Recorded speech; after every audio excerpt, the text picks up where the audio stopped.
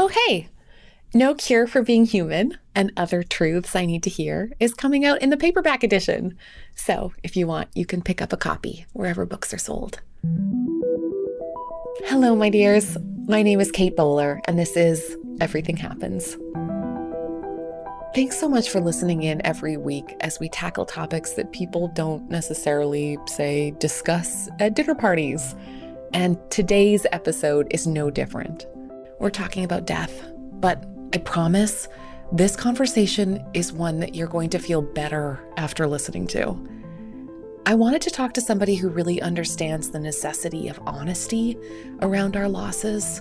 So I asked someone who, for the last 50 years, has served as a funeral director in a small Michigan town to talk about the kind of wisdom you can only have by standing so close to the edge, with the living, with the dead, helping people be shepherded through the process of loving and letting go. And he is funny and wise and has the economy of a poet, which makes sense because he's one of those two. You are going to love this one. This is one of my favorites. Here we go. Thomas Lynch is the author of 5 collections of poems and 4 books of essays, including one of my new favorites. I am completely in love with it. It's called The Undertaking: Life Studies from a Dismal Trade.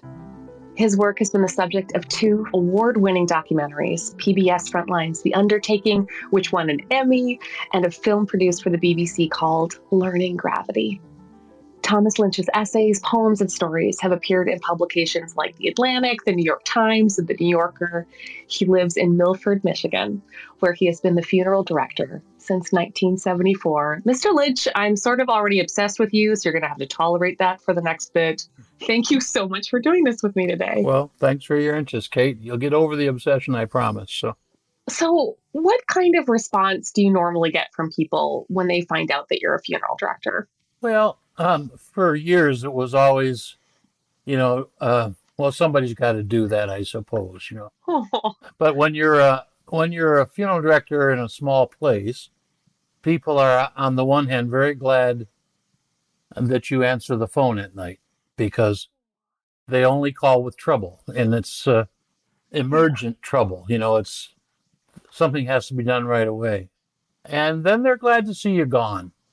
So they say things like, "I hope I don't have to see you again for a long time," but because everybody understands, the math of the attachment is usually when some bad thing has happened. So they don't call me because of, the graduation parties and that type of thing, although I get plenty of those.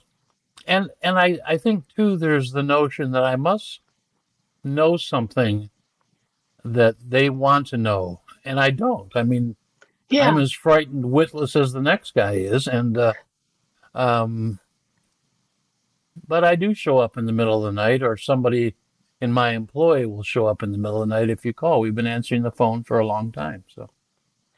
It's so funny that proximity to death does lead people to wonder about secret knowledge. I remember even just I was busy trying not to die for a bit, and every now and then someone would say things like, what's heaven sorry, what's heaven like? And I was like, oh, no, I'm still alive. I'm Yeah. I'm just close to the edge of things. Yeah, even a toe in the door of mortality, which we all have, by the way. I think it frightens people. They think it's contagious, which of course it is, because, I mean, it really has caught on. The numbers are convincing. Roughly 100% of the people who are born die. And and you can try this at home. I mean, it's always going to add up to about 100%. So Yeah. And what does that mean, the act of undertaking? Well, that's a great question, because I used to think, when I was a child, I used to think it meant you took them under, you put them under the ground. I thought, it had to do with excavation mostly. But an undertaking, it turns out, is a sort of a pledge to get a job done. And in that sense, The undertaking in the case of a funeral director is the agreement between you and the community you serve that you'll show up and do your work when the need arises, not when it's convenient for you. One of the character flaws I have, among many, is that I never understand, having to make an appointment with a doctor that's 3 weeks in the future, because I can never say, yes, we'll take care of that on Saturday when I'm feeling better about waking up at 3 in the morning. Mm-hmm. When someone calls, we have to respond now. And the clock is running from the time the call for assistance, the call for help comes, and when we show up. And there's a real sense that our commitment. When I moved to Milford in 1974, I knew that I was not going to get a promotion. I was going to be the undertaker in Milford until the day I stopped being that. Now, I live up north on a lake now, and my son catches the phone at night and does all the daily work. And I'm, as he says, not retired, but not required. So, today I'm writing obituaries for a couple of my friends who died this past week, and their funerals are in later this week. So I'll drive downstate and attend those funerals and be part of the direction of those funerals. But mostly I just stay up north and type and read and, take care of Carl, this is the dog. So. I'm sorry about your friends, Tom. Oh, yeah. Well, thank you. One was 98, the other, I think, 97. So they had a good long haul, both of them. But it also means that my attachment was habitual. And I had come to the conclusion, and this is coincident with the Queen dying at 96.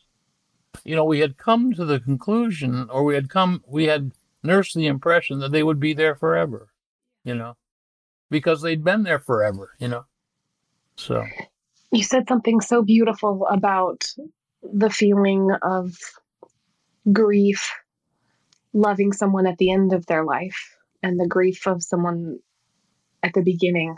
I'm trying to remember your exact phrase, but it was something like that, like friends in old age give us memories, but children give us dreams. Well, in the sense that, children are our expectations. The old are, among other things, our vexations, When you live a long time, you live long enough to be truly human, which is to say imperfect in ways that are unique, So yes.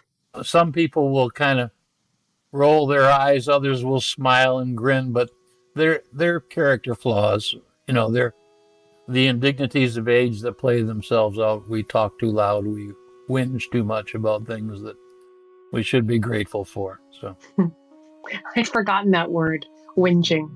That's such a great word. I love that word. Yeah. The spiraling of a great complaint. Yeah. That's good. Mm-hmm.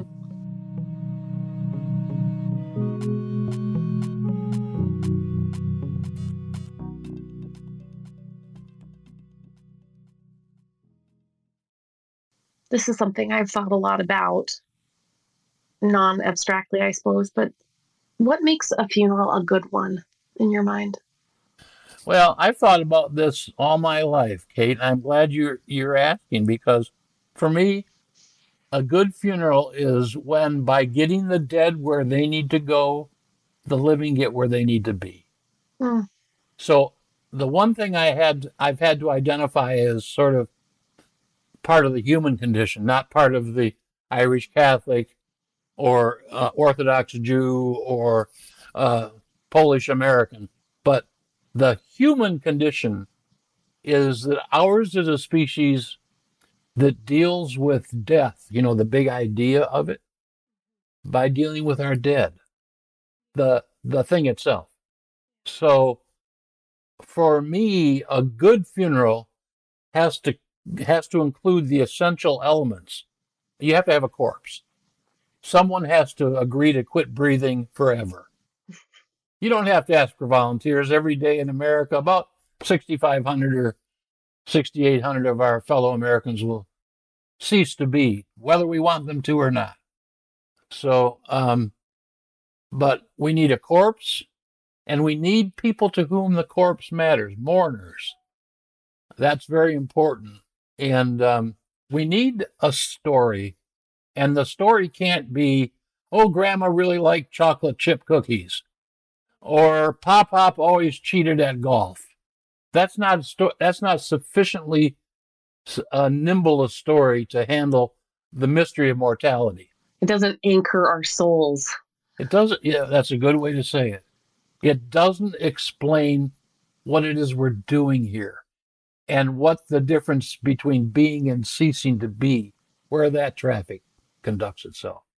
So the story might be religious or esoteric or spiritual or superstitious. It doesn't matter. We need a story to say, this is what made this is how this person came to be the ones they are.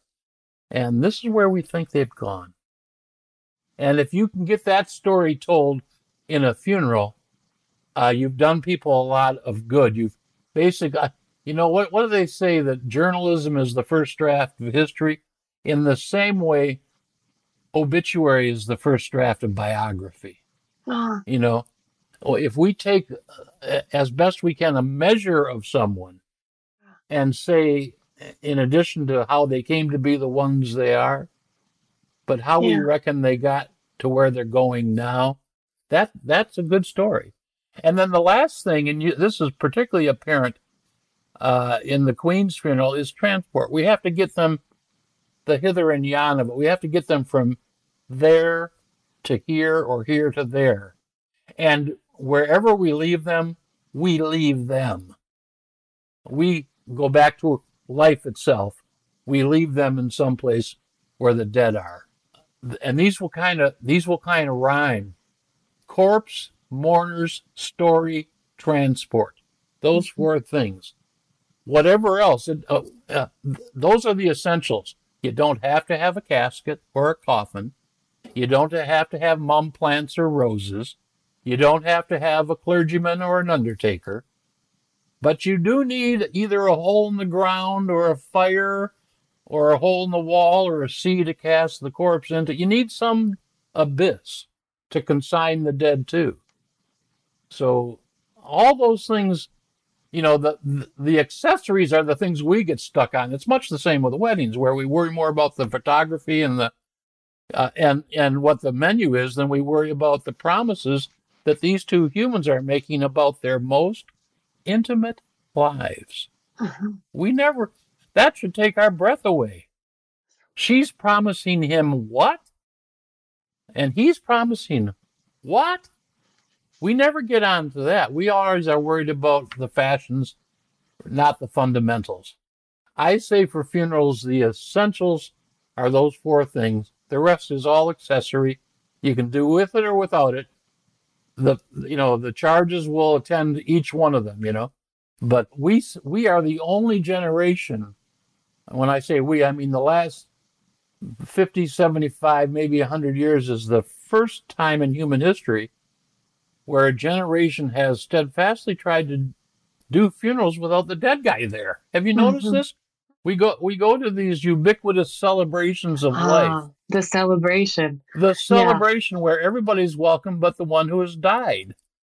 They've been disappeared by someone like me, who has your credit card numbers and your expiration date. No pun intended.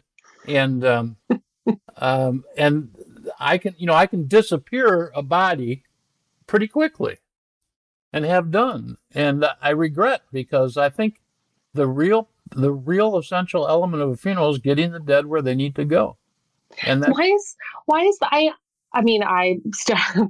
you're talking to the right person, because I study positive thinking and our culture's obsession with optimism. So I feel like you and I were born to have this conversation about why only hitting the kind of high notes of celebration might not sort of play the whole song of this person's life. Well, a celebration of life is a marketing tool. It's much easier to sell a celebration of life than a funeral. Mm. I mean, because everybody would rather celebrate. Usually, there's drink implicated, and you get to smile more and tell jokey little anecdotes instead of remark on how broken your heart feels lately. But it does say, "Come with your best smiles. Leave your acute grief at the door." Mm-hmm. And what I find is, having done this for 50 years, that people don't need a good laugh when someone dies as much as they need a venue in which they can have a good cry. A good laugh feels good. A good cry we don't trust as much. It is just as good, but we're not as willing to let ourselves go with it. Yeah. It's embarrassing. It's vulnerable. What if people see me? Yeah. What if it doesn't stop? It feels like, you're breaking down, falling apart, it feels like a structural anomaly. Mm-hmm. We want people to bear up. We want them to hold it together, Is there a generational piece there too? I'm just, your descriptions of the kind of greatest generations, stiff upper lip, kind of like, let's just get through, which is a powerful testimony to the survival of, mass trauma. And then I imagine that approach had some drawbacks. That might be above my pay grade, but I don't know of any. I mean, we get one mom and one dad. I remember one New Year's Day meeting with a family, 4 daughters, of a woman who lived to be 104 years old, died in the early hours of New Year's Day after partying with her grandchildren and great-grandchildren. And, she didn't wake up on New Year's morning. And I was meeting with her surviving daughters, all in their 70s. I remember saying, stupid as I was and am, you all must be very grateful that your mother had this long and impressive and meaningful life. She watched the generations rise up around her. She lived in rude good health right up until the end, partied her way up until her last breath, and lived beyond. You must feel really grateful to God and everything. And one of them said, Mr. Lynch, we don't feel that good today. Our mother's dead. Oh. And I thought, well, why didn't I think of that? So the man whose funeral I'm going down, a couple of them, but one of them's 98 years old. I last time I saw him was a couple of weeks ago at his niece's funeral.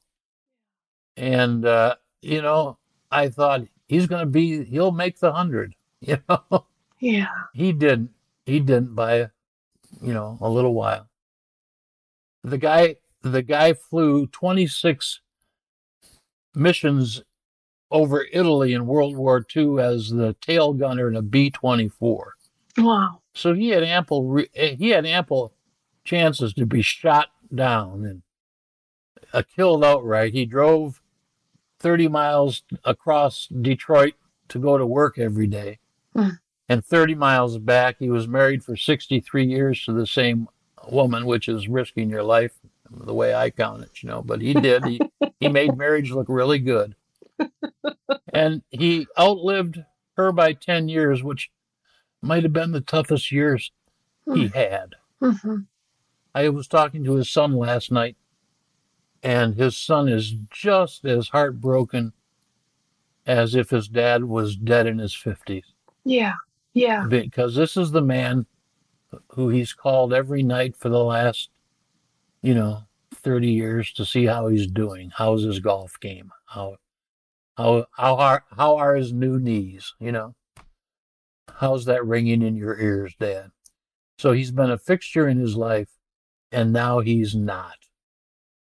And And like every habit, it's not broken that quickly. So he still gets out of the car in his dad's garage thinking, I'll ask dad about this or that. Yeah. And then catches himself to say, I guess I can't ask dad anymore.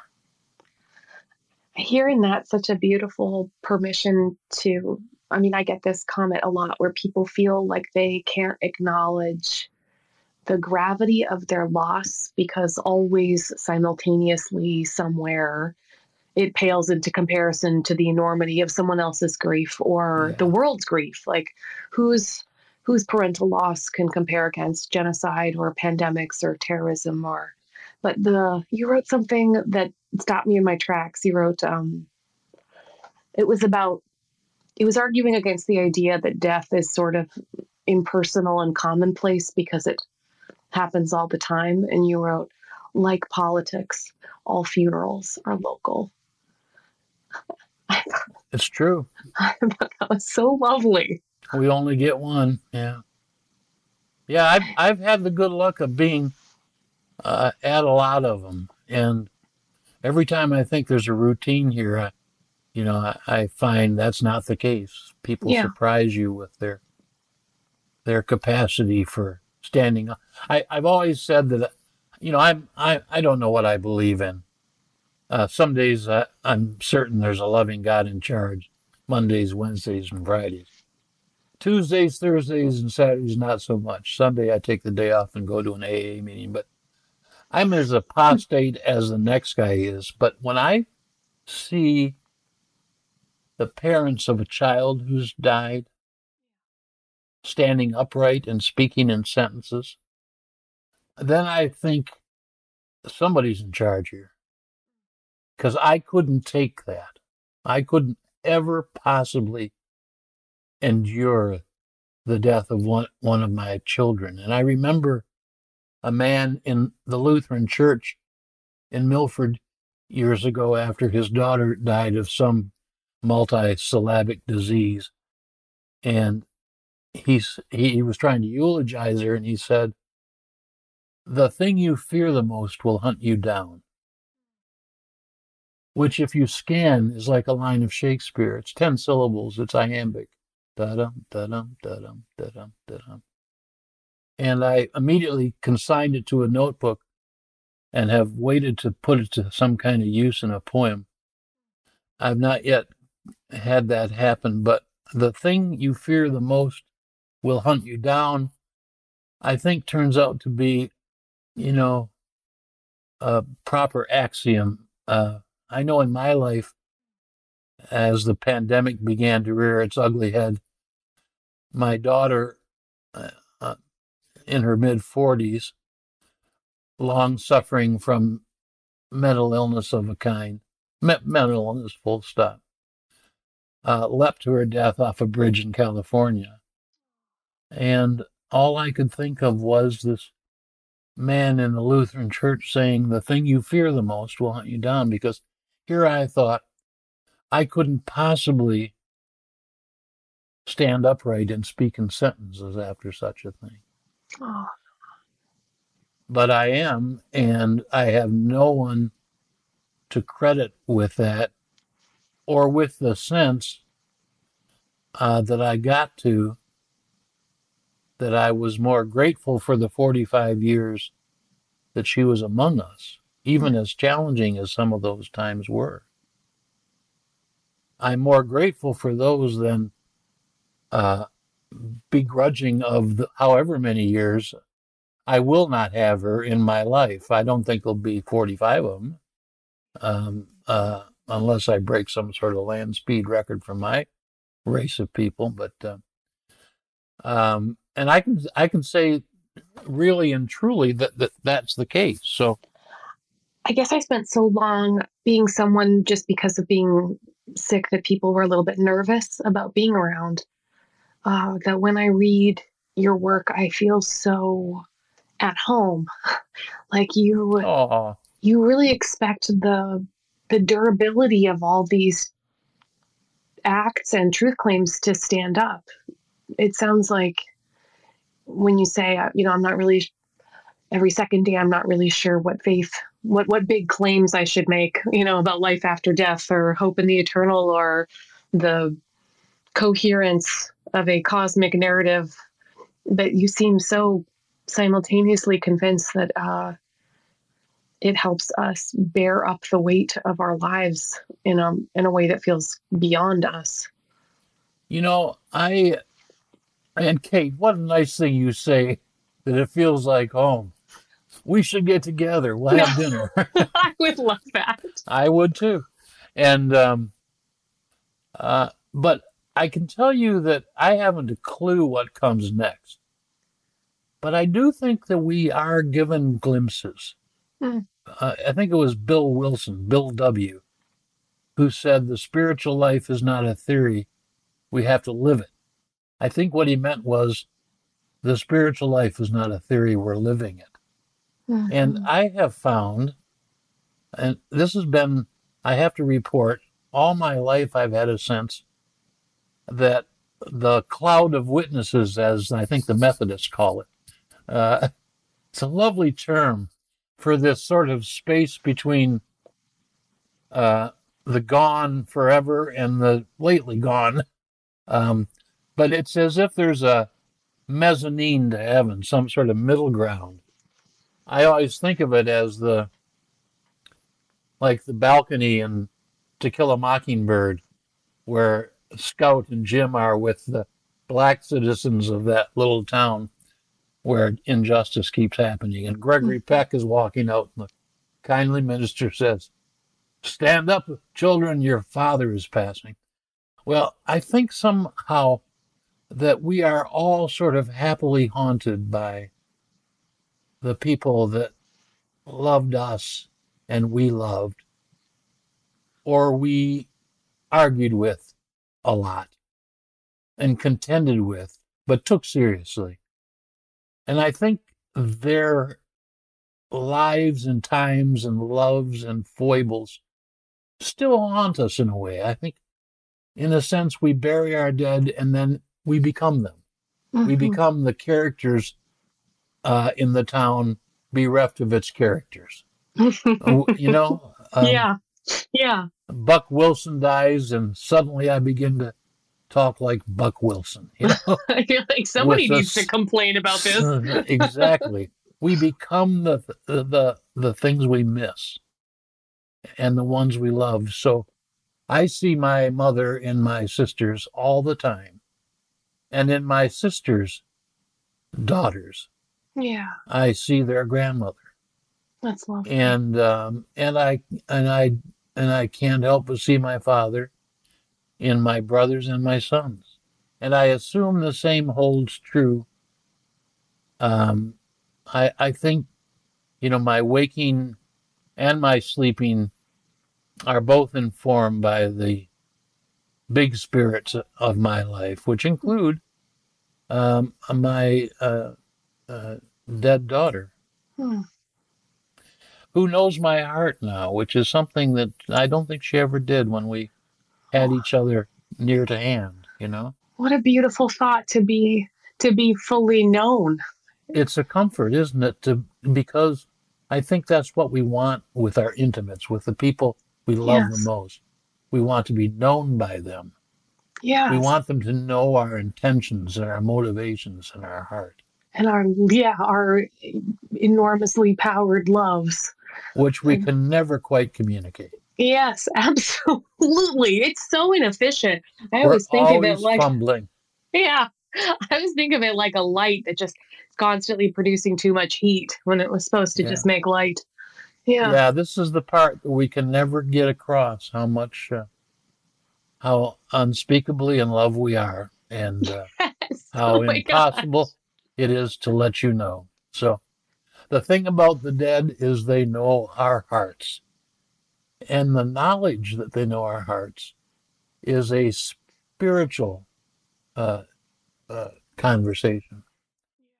A colloquy between, the best and all the godly in each of us, So I do feel like I'm one of 9 sons and daughters of my parents.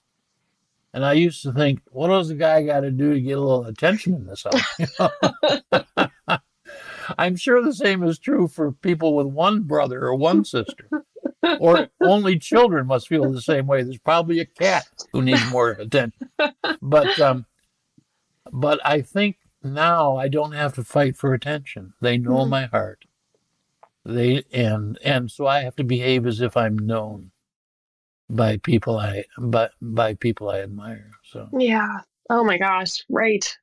Bearing both the love and then the stories of others requires us to have I guess you would say, a legacy, a legacy worth having. Yeah.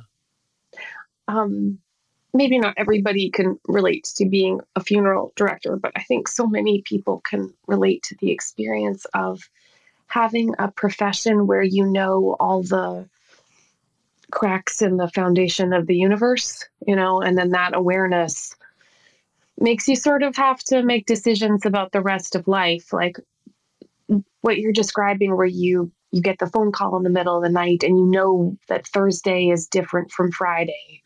Can be a universe can end for somebody. And then the rest of the time it's, cereal and groceries and errands, but flipping between apocalyptic experiences of time and then just ordinary, mundane time can be really surreal for professions where it causes constant shifts in how we adjudicate risk and change. So I wondered if we could talk a little bit about how this awareness creates different relationships with fear. And your parents seem to have had two very different responses to having death be like a part of the family business. I wondered if you wouldn't mind sharing a bit about how they thought about fear. I think my mother's faith was so scholarly. She knew her faith. I mean, when my mother said we were all God's children, she was also saying that there were things that she was not in charge of. So that, if her children outlived her, which they did, it was not because of her scrutiny or her parenting, although she was a very careful parent. But I don't think she feared, because her faith, whatever fear rose in her, her faith took care of. She would just turn that over to whomever's in charge here. Now, she happened to know what was on the menu in heaven. Her faith was very, very informed, Yeah. My father, I think, because of his work, was more wary. He saw the shit that happens, often for no apparent reason. The absolutely chance horrors of existence. And I think he tried to communicate some of those things to his sons and daughters. He knew when to use the gas and when to use the brakes. He had a great, of course, he was 19, and in the fighting in the South Pacific in World War II, he saw things that no doubt traumatized him.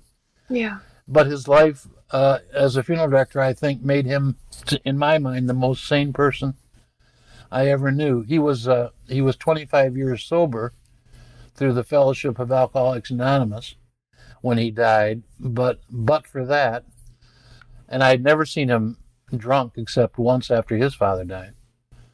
But no, he was as sane a man as I ever knew, and as grateful a man as I ever knew.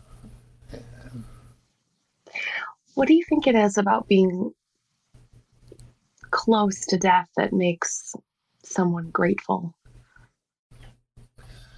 Well, apart from the obvious, I always say to someone, I've got more money than time, and I don't have a lot of both. So, somebody wanted me to join the discount club at the drugstore. I was just trying to get checked out. I said, I'm not joining anything. I'm too old for that. I can't take the time. I'll pay whatever the price is. Give me the full price. I'll pay it. The guy behind me said, You can use my card. I said, I don't want to use it. I just want to get out of here. That's so funny. And time is so precious, you know? Yes. That was one of my first coherent thoughts. I remember I was, I'd always been very respectful of my academic elders, like a lot of long, lingering lunches where 2 hours later, you still only ask the question, tell me more about your research right now. And then I remember after I got sick, one time in the middle of lunch, I just stood up and I was like, oh, I don't think I have time for this. And I just left. Apparently, it turns out that I left in the middle of a faculty meeting because I ran into the custodian this last week, and she said, "Were you the lady that was dying for such a long time?" And I was like, "Yes, that is me." And she's like, "I'm so glad you're okay. You, the fact that I just remember you yelling, 'I don't have time for this bullshit.'" It's important to know and that. I was like, I guess that was a good moment. A moment of clarity. Yeah, it does sort of it's like good punctuation, isn't it, Kate? You know? Yeah. You know how the sentence ends, and it makes the meaning of the words all that much more important, you know? That's exactly right. Yeah. And there will be fewer ellipses. There will be fewer. And no parentheses, yeah. Mm-hmm.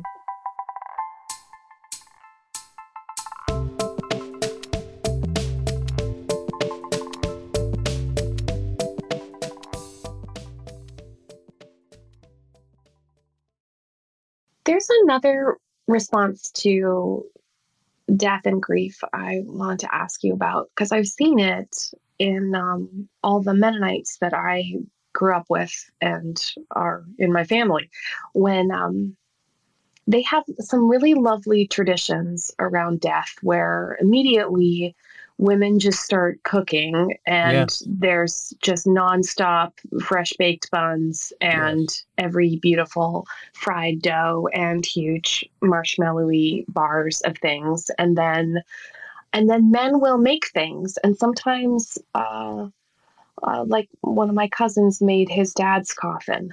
Yeah. And with his brothers. And I thought that was such a good work. Yeah. Yeah. Why does that feel so good to be useful in those moments? Because there's nothing you can do to fix it. Yeah. But you can do something to ameliorate the sense of helplessness. Yeah. In a way, it is like an act of faith. You know, you can't help, but there was a woman in our town. I've told this story too many times about a Mrs. Crawford who, as soon as she got word about someone in her circle dying, she would repair to the kitchen, and over time you would get to understand how close her connection to the dead was by what she made. And she would make a tuna noodle casserole for your run-of-the-mill Methodist, Yeah. And she might make any number of a stew for someone on the block. But if she made strawberry rhubarb pie, Kate, you were like this with Evelyn. You want to get into the strawberry rhubarb zone. She would bear that into the funeral home like viaticum, and say, "Is there a place to leave this for the family?" I'd say, "Oh yeah, Evelyn, leave it right here on the desk. I'll watch it, because I'll sample it, We both seem to have a real penchant for pastor friends. That is a good kind of friend to have, in my opinion. Useful in times of crisis, hilarious with the anecdotes. But when they get up, oh man, my friend Corey, she said, she's like, "Kate, anyone can marry people. Shaquille O'Neal can marry people. But who can have something true to say facing down a family?" And I thought that was, you have maybe some strong feelings about what makes a good pastor or priest. Well, showing up is because most of us run the opposite way, Yeah. I show up because they pay me, and my name's on the sign. I have to go in, But pastors, they have a few excuses. And but I find the ones that show up in times of trouble, armed with only their own faith, because in their faith, I think most pastors are more doubtful than the rest of us are, because they know more than we do about how man-made all this blathermentia is. But they show up and they do their part with only their own shaky faith to rely upon. I just think they're heroic, because I've seen guys say things that I thought they're risking getting pummeled because most people come to a death in the family with a fairly high level of spite and malice, and a good deal of anger, and which is fear, and which is lack of faith, which is what you get when shit happens. Where were you, God? Why wasn't God watching? Tom Waits asked. And so the priests and rabbis and imams and pastors and poobahs that show up, they're gutsy as far as I'm concerned, or they're just stupid. And I don't know too many that are stupid. They couldn't get through seminary. So they're smart and gutsy.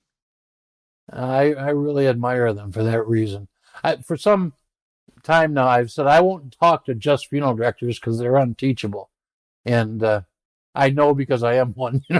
But if they bring their clergy along, I'll talk to them as long as they want to chat. Because they actually read books and think, and they'll change. They're instructable. Yeah, that is such a high compliment for anyone, isn't it? Just teachable. I'd like to remain teachable. Yeah. Thomas, this has been one of my very favorite conversations. Kate, it's one of my favorites too. Thank you so much for doing this with me. And I think we should probably continue to stay in touch. I agree.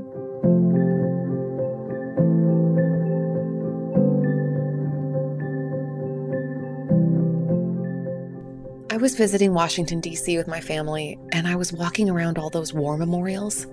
I don't know if you've ever seen them, but they're so stunning. I just love looking at the care with which we articulate what feels like private grief publicly.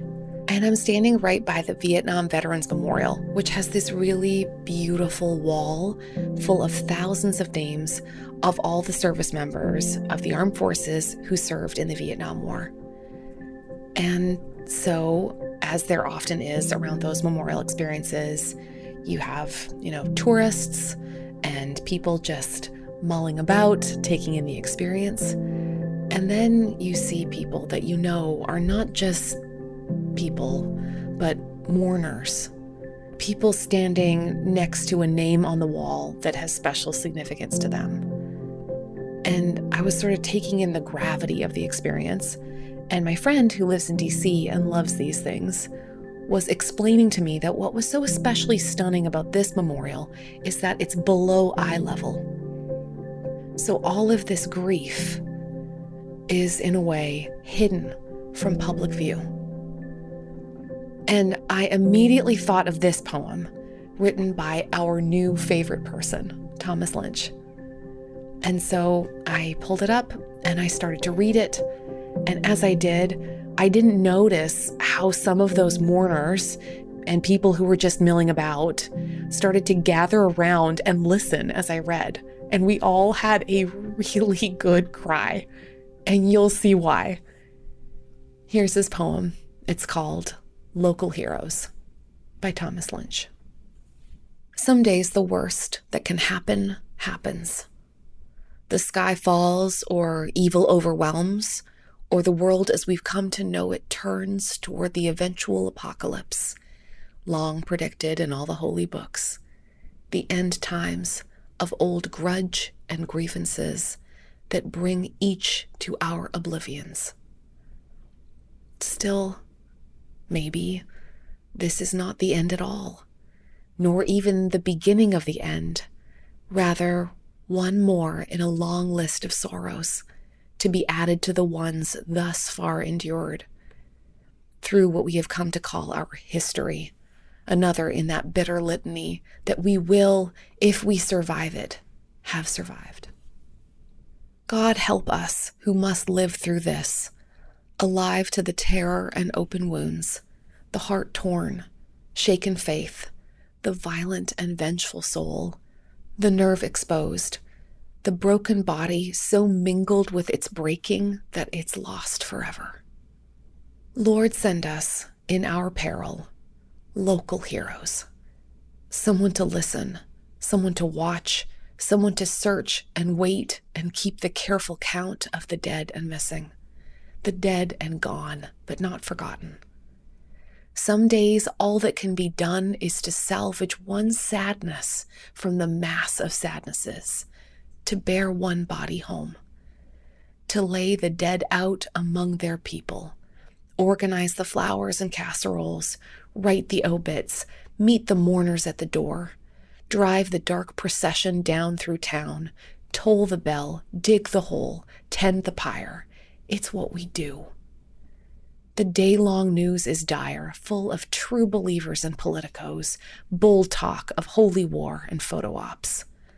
But here, brave men and women pick the pieces up.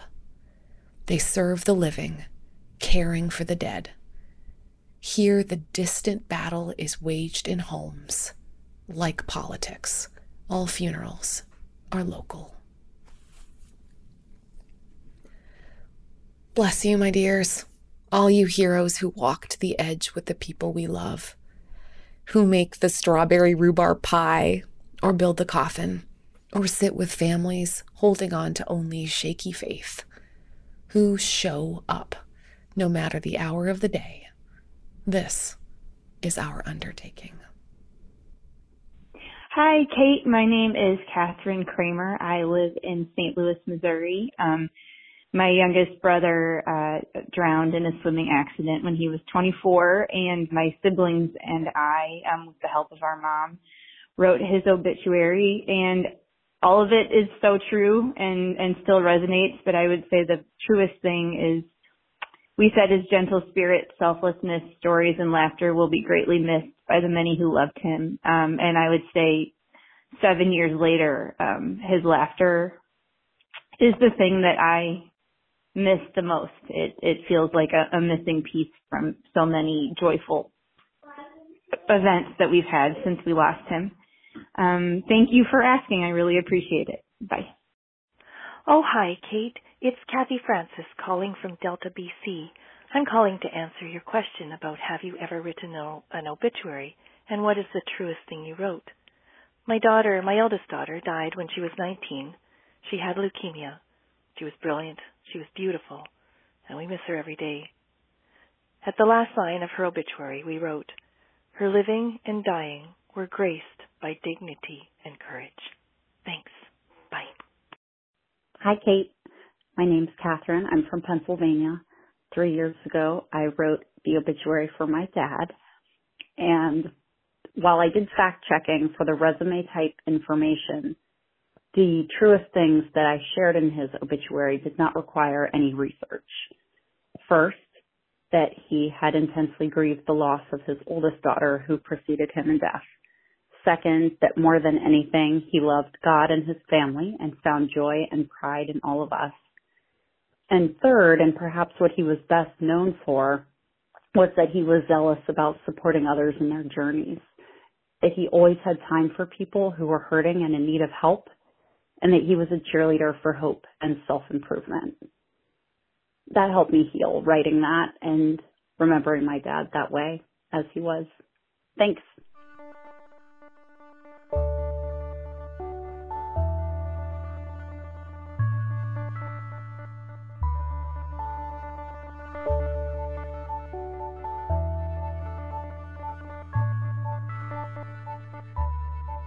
A really special thank you to our generous partners who make this work possible: Lilly Endowment, the Duke Endowment, Duke Divinity School, and Leadership Education. And to my wonderful team, Jessica Ritchie, Harriet Putman, Gwen Higginbotham, Brenda Thompson, Keith Weston, Jeb, and Sammy. Thank you. And I would love to hear what you thought about this episode. Would you do me a favor and leave a review on Apple Podcasts? It really, really means a lot to us when we get to hear what we do well and also might even do better. You can also leave us a voicemail, and who knows, we might even be able to use your voice on the air. Call us at 919-322-8731. All right, lovelies. I'll talk to you next week. But in the meantime, come find me online at Kate C. Bowler. This is Everything Happens with me, Kate Bowler.